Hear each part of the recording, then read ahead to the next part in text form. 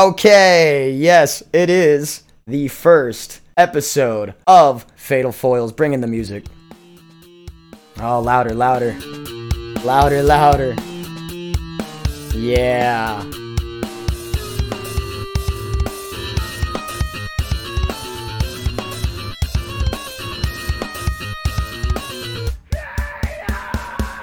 And you already know it is your boy Fatal. Oh my goodness, what a day, what a week to be here. I'm gonna put it at the top of the show because it's a brand new show and I've been told repeat certain things. So spoilers right there, and if that isn't getting into your head, spoilers, spoilers, spoilers, spoilers, spoilers, spoilers. We are about to spoil the living hell out of Loki. Oh my goodness, that show blows my mind. And we have an incredible show for you today. And it's all on that show. So if you don't know anything about Loki, comicshoplocator.com, localcomic.shop. Go get yourself some Loki comics. I recommend the Trial of Loki if you didn't watch the Fatal Fanfare last Tuesday. This is all entirely on Loki episode 1. And it's a hefty one. There's not a lot that happens in this episode, but it's everything that they say that gets us hyped for the rest of this exposition. So again, real quickly, because we're about to jump through the Tesseract, this is spoiler territory. Spoiler territory, dude. Do not let this get spoiled for you. Just go watch it, okay? I don't want to have to ruin it for you, but here we go. And I am Loki of Asgard, and I am burdened with glorious purpose. Find a rock in your nearest desert and shout to the locals. It's time for a brand new show from Fatal Affair. It is the Fatal Foils, and our first series is on the Disney Plus series Loki. That premiered Wednesday, June 9th on the streaming service. I was there streaming up until the premiere, and I had to keep myself awake because it was at 3 in the morning on the East Coast. The hype brought me fully back to life. I proceeded to watch the show 4 more times before the recording. So here we go.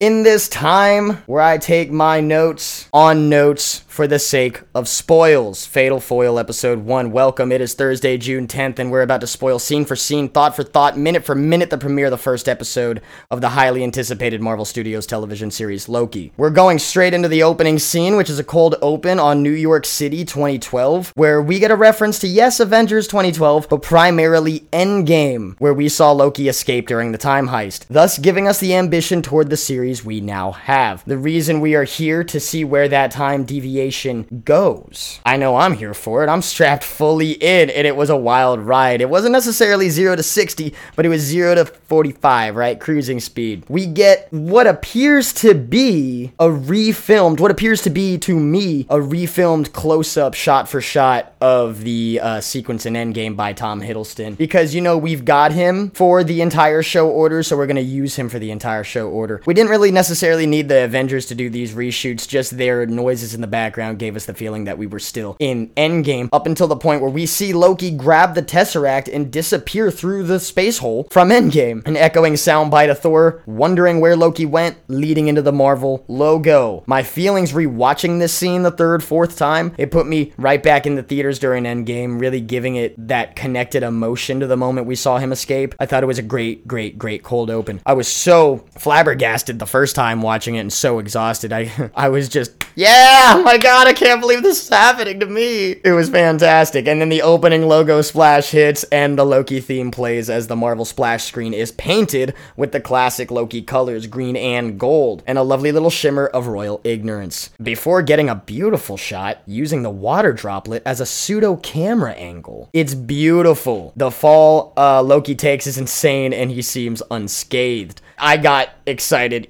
I don't care what was happening. It could have been all trailer scenes, and I was still there just in disbelief that the day had come for another Marvel show. Post-intro scene, we are in the Gobi Desert of Mongolia. Loki lands harshly from the Tesseract space hole, greeted by native Mongolians. Instantly, our boy tries to Loki lord over them, you know? He finds himself a rock. I am Loki of Asgard. Saying he's burdened with glorious purpose. He starts to preach that he's from Asgard as if it sounds sane, right? And then once they realize, who is this guy? Who the fuck is he? And he's telling them who he is. I'm Loki. And they're just, who the fuck is, I don't even understand what the word Loki is. They probably get it in some Norse understanding. But luckily, Loki's genius intellect lets him know that it is a losing battle. When the Time Variant Authority is trying to arrest you, they appear behind the crowd that he is lording over, as he so often does. And similar to how Iron Man and Captain America showed up in the first Avengers when he was trying to force civilians to bow down to him. It's classic on brand Loki, especially coming straight out of that movie for this iteration of that character. He says, "Oh, idiots in armored suits," quote unquote. Loki gets bitch slapped for the for 16 times the duration of a normal bitch slap. Sustaining the pain the whole time, Loki tries to run, and the collars that they slap on him when now in the Time Variant Authority stronghold keep him on a time leash. He gets yanked back towards his captors that just pulled him out of the Gobi Desert and thrusted into an elevator for commissioning, I'm imagining. The future robot companion, sentient life, something that seems like out of Portal, like a 1950s future concept, very Fallout-like, if everything was in pristine condition and not post-apocalyptic. Very well kept. Getting heated with the robot, Loki feels the need, using that hyper-intellect of his, to proclaim to the robot about his fine Asgardian leather, before we get a derobing Chris Pratt style from Guardians of the Galaxy. My boy Tom Hiddleston is pumping. Okay, this man, he said, oh, how many months do we got? Oh, there's a pandemic? Well, I might as well work out the entire time. He is swole veiny from the neck down. I mean, from what we can see, the neck down. It's awesome. Sexy Loki for the win. And he falls down a hole, now cladded in the jumpsuit of the Time Variant Authority, and thrusted into the bureaucracy of the Time Variant Authority. They have everything Loki ever said on script, and everything he would ever say up to Endgame, I'm assuming. But I have a question. If Loki were to have resaid those things, you know, getting back to his timeline, and they already know everything he's going to say up until that point, and he's spoiler for the ending, but you're watching this anyway, so it should already be spoiled. Loki is he's a variant hunting a variant. So do all variant Lokis get access to the script that they would at some point say? Because considering he says it and it prints immediately out and added to the paper stack, it's one of those things, you know. When you're playing with time, these things happen. The tunnel shoot scene where he comes out of the bureaucracy seems very obviously shot in two parts. We get Loki reforming his straight posture from an impacting fall, and an incredibly Tommy Hiddleston hair flip. My man normally on the red carpet sporting it slicked back, already flipped back, but Loki, I've never seen him have bangs, so my boy must do an exaggerated hair flip, pointing up and cursing what would be a previous scene that he was told about. I don't think that these scenes were filmed sequentially. Nonetheless, he goes for it, man. He goes right for it.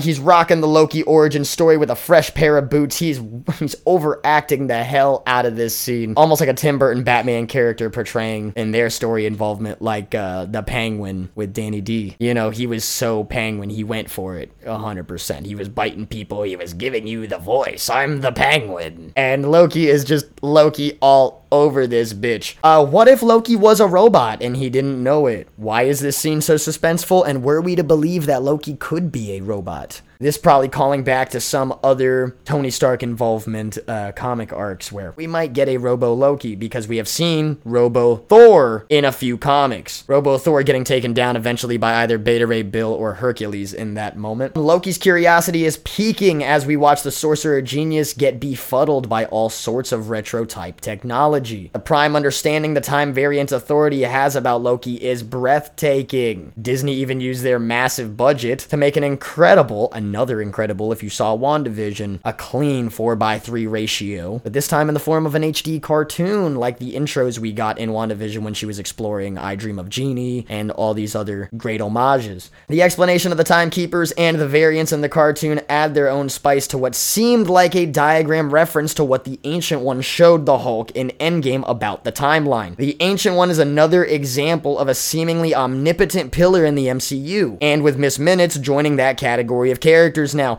voiced by the ever so tantalizing Tara Strong, voicing Bubbles, Twilight Sparkle in My Little Pony, and Raven in Teen Titans. Timmy Turner, go look her up, she's incredible. I'm pretty sure she's Ben 10. There's another Nexus term drop, foreshadowing future events binding the multiverse that looms over the future installment of MCU slated movies. Yeah, this cartoon is just creepy, and for Marvel fans, they know when to look closely at things. And that was one of the things I had to rewind. Well, I rewatched it 4 times, but in that moment, it was just bananas. We only get 2 words to cushion our thought from the words madness and multiverse, which, as we know, is the title of the next Doctor Strange movie. That on the Tuesday show, we reported that the rumor of Shuma Gorath is the villain of Doctor Strange 2, making Mephisto look small in comparison. But we'll get to Mephisto because I've got a lot of shit to say about Mephisto, and I'm looking at you, Disney. I'm looking at you, Kevin Feige, because I know what you're doing to me. I think we all know what you're doing to me. The Timekeepers have iconography of their mightiness, almost as a reminder for the occupants of the Time Bureau. The cel-shaded looking CGI Miss Minutes is an incredible demonstration of Disney animation,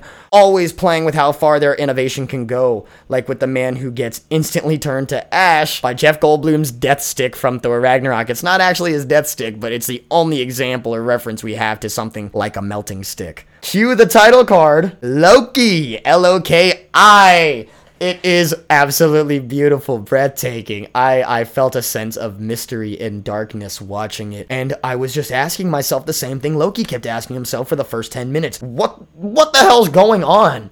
This is fucking nuts. Almost in a noir mystery shuffling manner, it sets the tone for not only Loki's fearful confusion, but almost serves as a reset for the average superhero story feel. It's dark. It's got the creepy horror whistle going for it the whole time. It made me say, let's fucking do this. I'm here for the answers. I know you're not gonna give them to me. You never like giving them to me. Open to Owen Wilson in his acting prime. My man's is warmed up. He took a lap before getting on set. He was incredible, and apparently he can speak every language in his timeline, or in any timeline. We don't know what these beings are capable of yet, but they look like humans, so, you know. Another big, hey, look over here from Disney as Owen Wilson approaches I'm pretty sure a Mongolian girl. Well, it might not be in Mongolia, because where Loki lands, the Time Variant authority was only there for Loki, so where we have Owen Wilson showing up doesn't necessarily have to be anywhere we've seen yet. These are just the crimes where the variant Loki is appearing, is showing up. They know what they're doing. But Owen Wilson asks who did this, and the little girl points at a stained glass window of the devil. Now, conspiracy crackpot theory from your boy, Fatal. If anyone knows me and how on board I was with the WandaVision House of M theory, they know how disappointed I was in the last episode of that show. Mephisto could have been hovering over Agatha. The bugs on the window could have been Mephisto. The rabbit. Anyone. And when the twins disappeared, the feeling of fans' hearts that Mephisto was behind it was ever growing. Wanting it to be more than just Agatha, who was in front of us the entire time. After all, if they could trick us up until the Agatha All Along musical number, then why not one more time, especially considering the resurrected Quicksilver was still in question by this point, who turned out to be a great disappointment. We're going to theorize on this right now, okay? Because we're going to start a conspiracy. It might have already been said, but what if the constant disappointment for Mephisto could be part of making the audience start thinking that they have a madness themselves, getting ready for Multiverse of Madness, giving us the illusion that we're confused on what's going on in the MCU proper, thinking that we always knew every next step, right, as fans reading these comics going, oh, well, I know who's going to show up here, it's a Captain America movie, obviously Bucky Barnes is going to be in it at some point, and, you know, it's that kind of max hype level payoff that makes Endgame so incredible.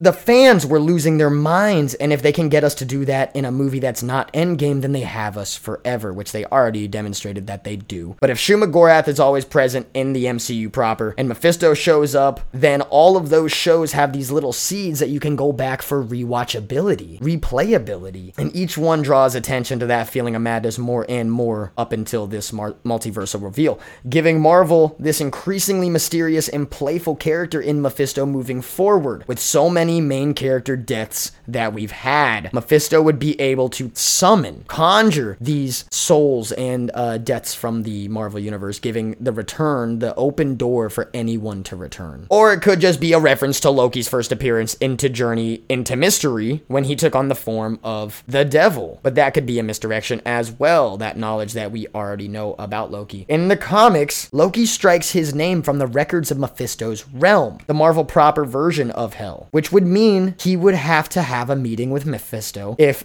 he were to strike this deal. This could leave Loki in a time purgatory until he were to contact the young Avenger that we meet in WandaVision, Wiccan, with the stinger at the end of that Disney Plus series being that Wiccan is still alive after the fact of Wanda's spiraling imagination, and he needs help from who? We don't know yet, but he contacts Wanda in the astral plane, which is something that Loki can do canonically as well. If the deal with Mephisto at the end of this series happens to be the soul of Wanda's children, then it can reconfirm the House of M storyline without ever having gave it away till the end of the Loki series, in which Loki can also come back from undeath into the living realm we might find him at the end of this series, when they pull Wiccan out of this danger from Mephisto, but having to hide in a child's body for him to resurrect himself. This could leave Loki a child himself. With his limited shape-shifting abilities causing him to be a young Avenger, Kid Loki now would enter the fray canonically in the MCU proper, and in which all of these Disney Plus television series we see at least one young Avenger, giving us a slate of Wiccan, Speed, Patriot, Kid Loki, and as we know that we're getting Kate Bishop in the Disney Plus television series Hawkeye. Miss Marvel is slated to join later and thus possibly completing the Young Avengers, and then if the She-Hulk show fits into this television canon, She-Hulk could act as the level-headed guardian and the guardian of the Young Avengers, like a pseudo Nightwing to the Teen Titans.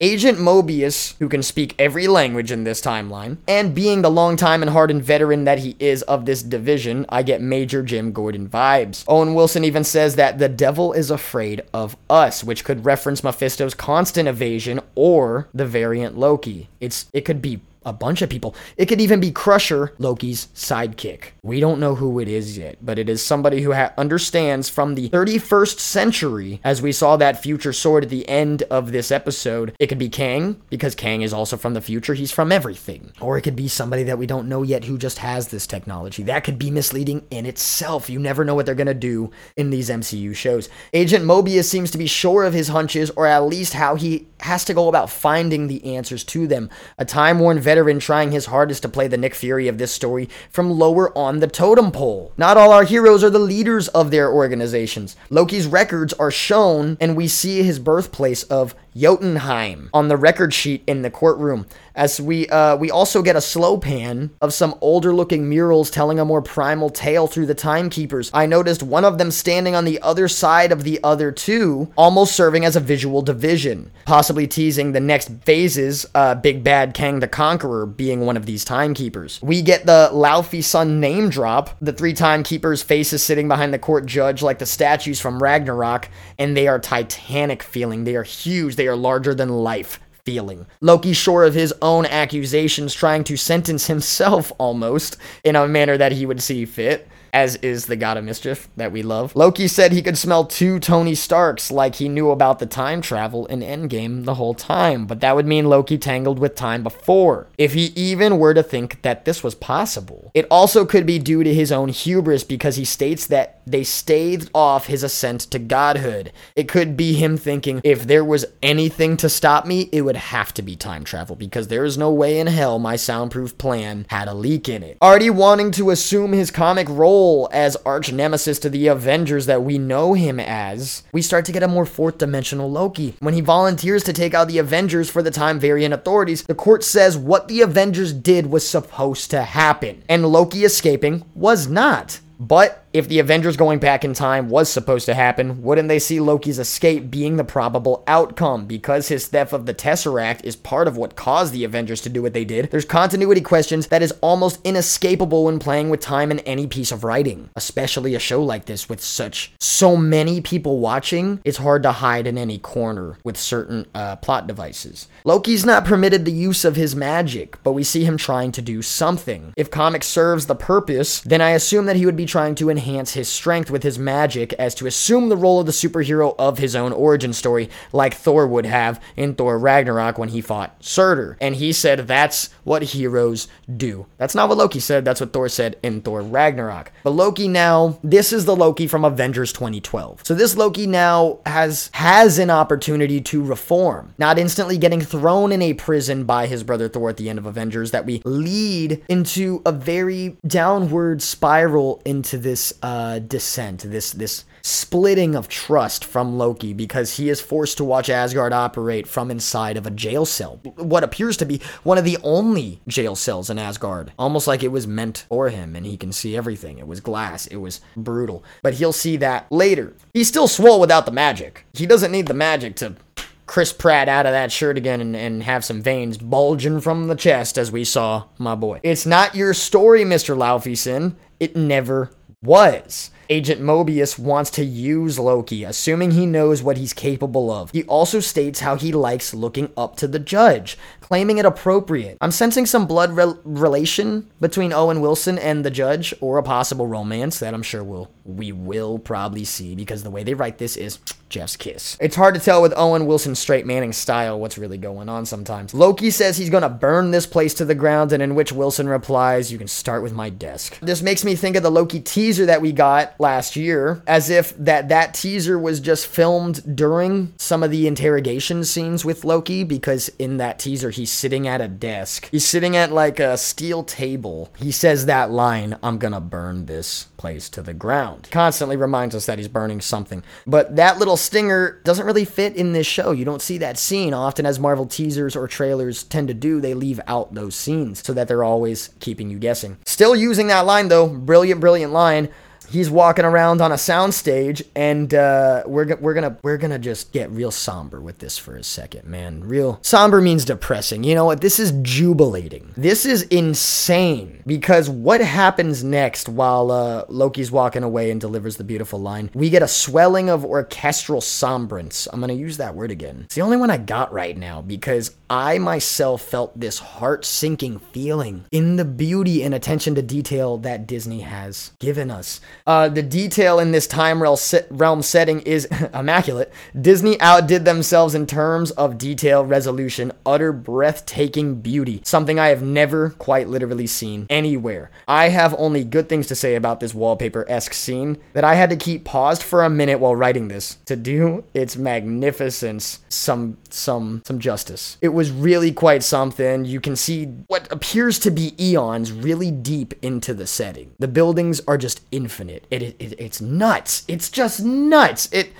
Loki says that's not even real. And Owen Wilson says, "Oh, it is," leaving us to want to pause that scene, I hope, for decades and decades to come. Brilliant line by Wilson saying he'll help Loki burn down the Nightmare Department. Hiddleston and Wilson have a wonderful back and forth in an elevator, bouncing off each other seamlessly. It's hilarious. The announcing for the exposition of Agent Mobius' occupation comes apparent when he goes, "So you work for the Time Variance Authority." And Wilson goes, "Right." And he's like, "And your job is to..." And, they explain everything that Owen Wilson does, if you don't already know by 20 minutes into the show. Still negating all the demeaning and mighty things Loki has to say, Agent Mobius shows Loki to a private room, like a negotiation room. The theme of trust comes back, and apparently trust is for children and dogs. It's not for your boy Loki. He doesn't need trust. He hasn't had to trust anybody yet, but he's about to get a rude awakening in this room. Loki asks how he hasn't heard of Mobius, and he states because Loki exists on a set path, and he's never needed to meet him until this very moment. Loki says he can choose his path. Wilson is saying, "Sure you can," batting him around like a child, letting him believe whatever he wants. Letting Loki be just as righteous, saying things about himself. "I'm sure you are. Who's a good boy?" He doesn't actually say that, but Loki is a good boy. Loki's the best boy. Making a demonstration by pulling Loki's time leash, Owen Wilson ushers Loki back to him. "Come on, come take a seat." Making note of his facial expression, saying that Loki looks flabbergasted. Like, dude, don't do that again. Mobius is a full-on mediator, a therapist, patronizing Loki the entire time, trying to weed out his true intentions. With a fully charged bullshit detector. He's always saying, "You don't believe that, you don't think that, why do you think that?" Loki's intention? Conquering Earth. then Asgard, then the 9 realms. And then Owen Wilson says, what? Then space? Because you seem to have a really good idea of what's in your realm, what's on the ground, but dude, there's a lot of things you really don't know. What are you gonna do? Conquer space? Loki? King of space? And Loki says, don't mock me. He's trying to break Loki of his sensibilities, his hindrance that plagues his potential, only seeing nearsighted for the throne, the need to rule something. Agent Mobius is a master at seeing at the level of his perspective, his case, so that he can negotiate with him better. He gets Loki to open up, which he loves to do anyway, but not from a vulnerable position. Instead saying, kneel, over and over and over, kneel, kneel, kneel, Loki actually tries to convince Mobius that he was right. Often as villains tend to think they are. The choice, Loki says there's a song of freedom. And Owen Wilson says, how's that song go? Loki says, choice breeds shame and uncertainty and regret. There's a fork in every road and the wrong path always taken. Loki thinks he's unique. He sees the strings being pulled behind the curtain. So being condescended, mocked, Loki restates that I am smart. Oh, you using all those words, big metaphor guy. You must think you're so smart. And Loki thinks he is smart. I am smart. Mobius full on agrees because he knows. He's seen it. It's not sarcastic at that point. The sarcasm goes up and up and up, and then Owen Wilson, boom, straight man's, oh, I know. You are smart. He's seen Loki's life. He's hunting a Loki variant himself. He's aware of his wittiness, his evasiveness, his elusiveness. He knows that Loki can't be caught by the time variant authority. Mobius fully agrees. We get a highlight reel of some big success Marvel movies and a different looking Loki in the holograms than what it seems to be reshoots like the cold open, but I'm not 100% sure on this. They were just so good. The attention to detail in this show was so good. We get a character breakdown from Loki's therapist, Dr. Mobius. I was gonna say Morbius. We don't get that movie yet. Dr. Mobius time MD. Our boy negotiating him almost like a prisoner. And we get a visual look at how we should view Loki's complex character development, going from bad guy to occasional good guy, and why. The question of Loki's actions are in every moment. How did he go from villain to martyr and hero in Endgame, especially when he's not that Loki here? It's quite interesting to see it play out when you have a character who isn't familiar with his own heroic future. Does he follow a path that gets him killed? Or does he follow a path that allows him to carry out his original plans? Trying to convince Mobius he's a god because of his discovery that the humans thought Thor and him as gods in Avengers 1 and Thor 1, telling Thor, the humans think of us as gods. Let's test that theory. And he drops Thor out of the helicarrier. That line resonates with Loki in every introduction he's allowed to have now. I am a god. I'm the god of mischief. And as he tells him, he's the god of mischief. And we get to see the self-proclaimed scamp in action as D.B. Cooper. Marvel outdid themselves. I was so fascinated and humored by this. My man lost all the money on the escape, by the way. Claiming he lost a bet to Thor is the reason he was even doing it. Thor bet him what? What was the bet? Word for word, like, go be DB Cooper. The whole sequence felt like a parody, but it was wild. Perfect Owen Wilson delivery with, I cannot believe you were DB Cooper. I love Owen Wilson, man. And Loki's curiosity of how they feel about these scandalous events, like, where was the Time Patrol when I was doing this? Mobius states it's not about, it's about the sacred timeline. It's not about approving or disapproving. They slide over that scenario so smooth. He's like, well, don't worry about that. Okay, it's a gray area. Just like Madame Hydra said in Falcon and the Winter Soldier. It's a gray area. Don't worry about that. It doesn't feel like Mobius, it feels like discovering a friend's embarrassing secret. The way Mobius is going about these memories, kind of patronizing Loki the whole time, rewatching the greatest hits, like, man, look at you. It's hilarious. There's a charming comedic banter between the whole two, while he's still treating Loki like a child, throwing a tantrum. Like an addict in rehab, he's trying to pull Loki out of his true nature, his true self. He's probably sees Loki as a hero, knowing how that timeline ends. The one that was so pertinent to time itself, with the Avengers winning. I'm sure they're all very familiar with his sacrifice. Loki's trying to project his certainty on the matter by telling Mobius he's not all that in a bucket of gold. You're not everything you're cracked up to be too, so why are you judging me? The look into Loki's psyche, the whole feeling, it's overcoming the room in this scene. The whole bonding experience over Loki's life really brought me close for some sucker punches too, guys. Ready? I'm gonna try and deliver this one, because as they started so comedic and they got you to care and remember what Loki did, they also want you to remember something we all really didn't want to remember. Thor: The Dark World. There's a few things that are really redemptive in Thor: The Dark World. We get to see Loki's mother's death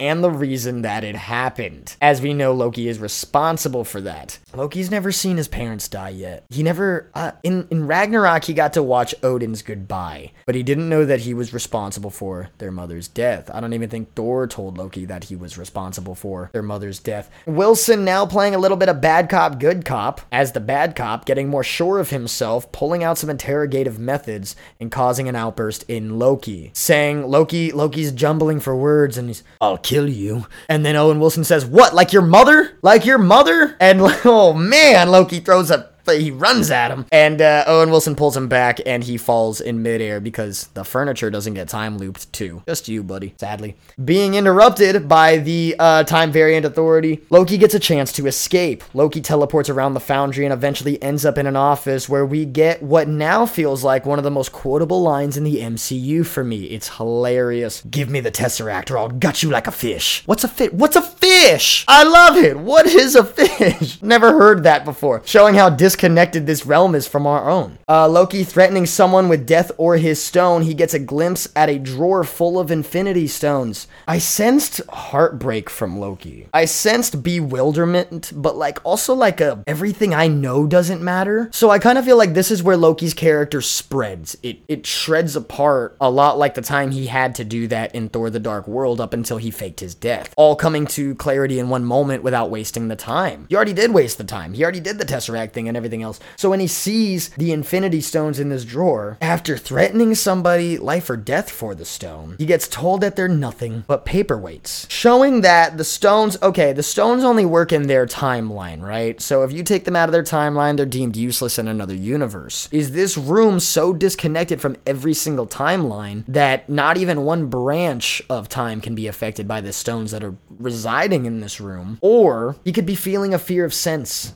He could be feeling a fear and a sense of scale. That everyone in that realm can consider the stones as mere paperweights or having them from all different realms. He says the line, is this the greatest power in the universe? Because the stones don't affect that room. The room can be the embodiment of the universe. The stones serve the universe as a grand whole. A stone being destroyed doesn't mean their energy is, because it always has to exist. As per the rule of existence, so does this room being impervious to their energy, nay being duplicatable, mean that this facility is something spaciously omnipotent as we play with the concept of the multiverse and the pillars that make up our existence. Cosmic superheroes like the Eternals, Silver Surfer, and especially the return of the Guardians that are ever so rampant in the Marvel universe, fighting villains that flood the roster from all over the Marvel cosmic. What unfolds next is Loki's finding escape refuge in the same negotiation room that he fled from. He goes back to it, replaying his future memories for his present self, who has no idea. He's able to absorb both his parents' death in a single montage, allowing for Tom Hiddleston to shine in a soundstage by himself. It's brutal. It's utterly brutal. Watching the peace he finds with his brother and how they mend their damaged and complicated relationship. By himself, not fooling anyone's with his emotions. He's by himself. He has to let it all go. He doesn't have anybody to play off of. I'm Loki. I don't cry. He's crying. I'm crying. You're crying. By the fourth watch, I wasn't crying, but I did feel like a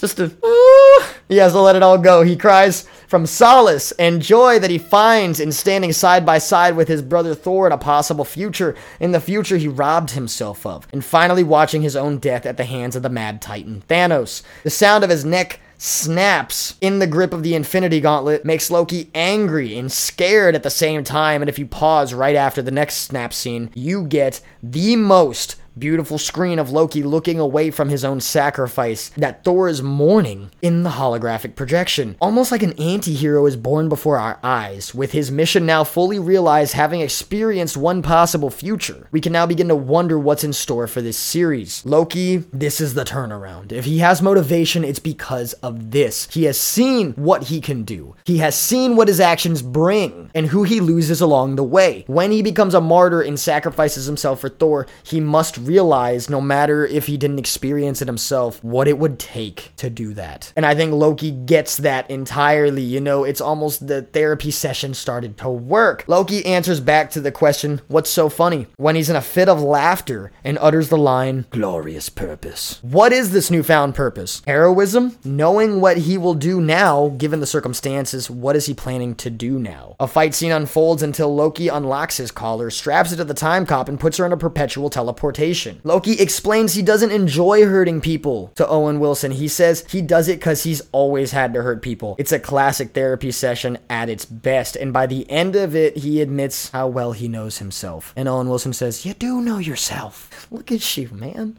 And he thinks of himself as a villain, but it seems he's never wanted to be. So he joins up with the Time Variant Authority to go after another version of Loki himself. Last seen in the year 1858, Salina, Oklahoma. We see the Time Variant Authority come into the scene and find a glowing melee weapon of some kind and a hooded figure, which could not yet be Loki. The oil on the ground is burned to create a setting on fire. Very nefarious, very ominous, and with a closing hard cut to black on the mysterious figure looming over the next episode. And this has been Fatal Foils #1. Thank you for joining me, every single person, all people. We're not gonna go anywhere just yet, so I can address the people who stayed and support this podcast. Catch us later on Stitcher, Google, and hopefully Spotify. I'll see you later.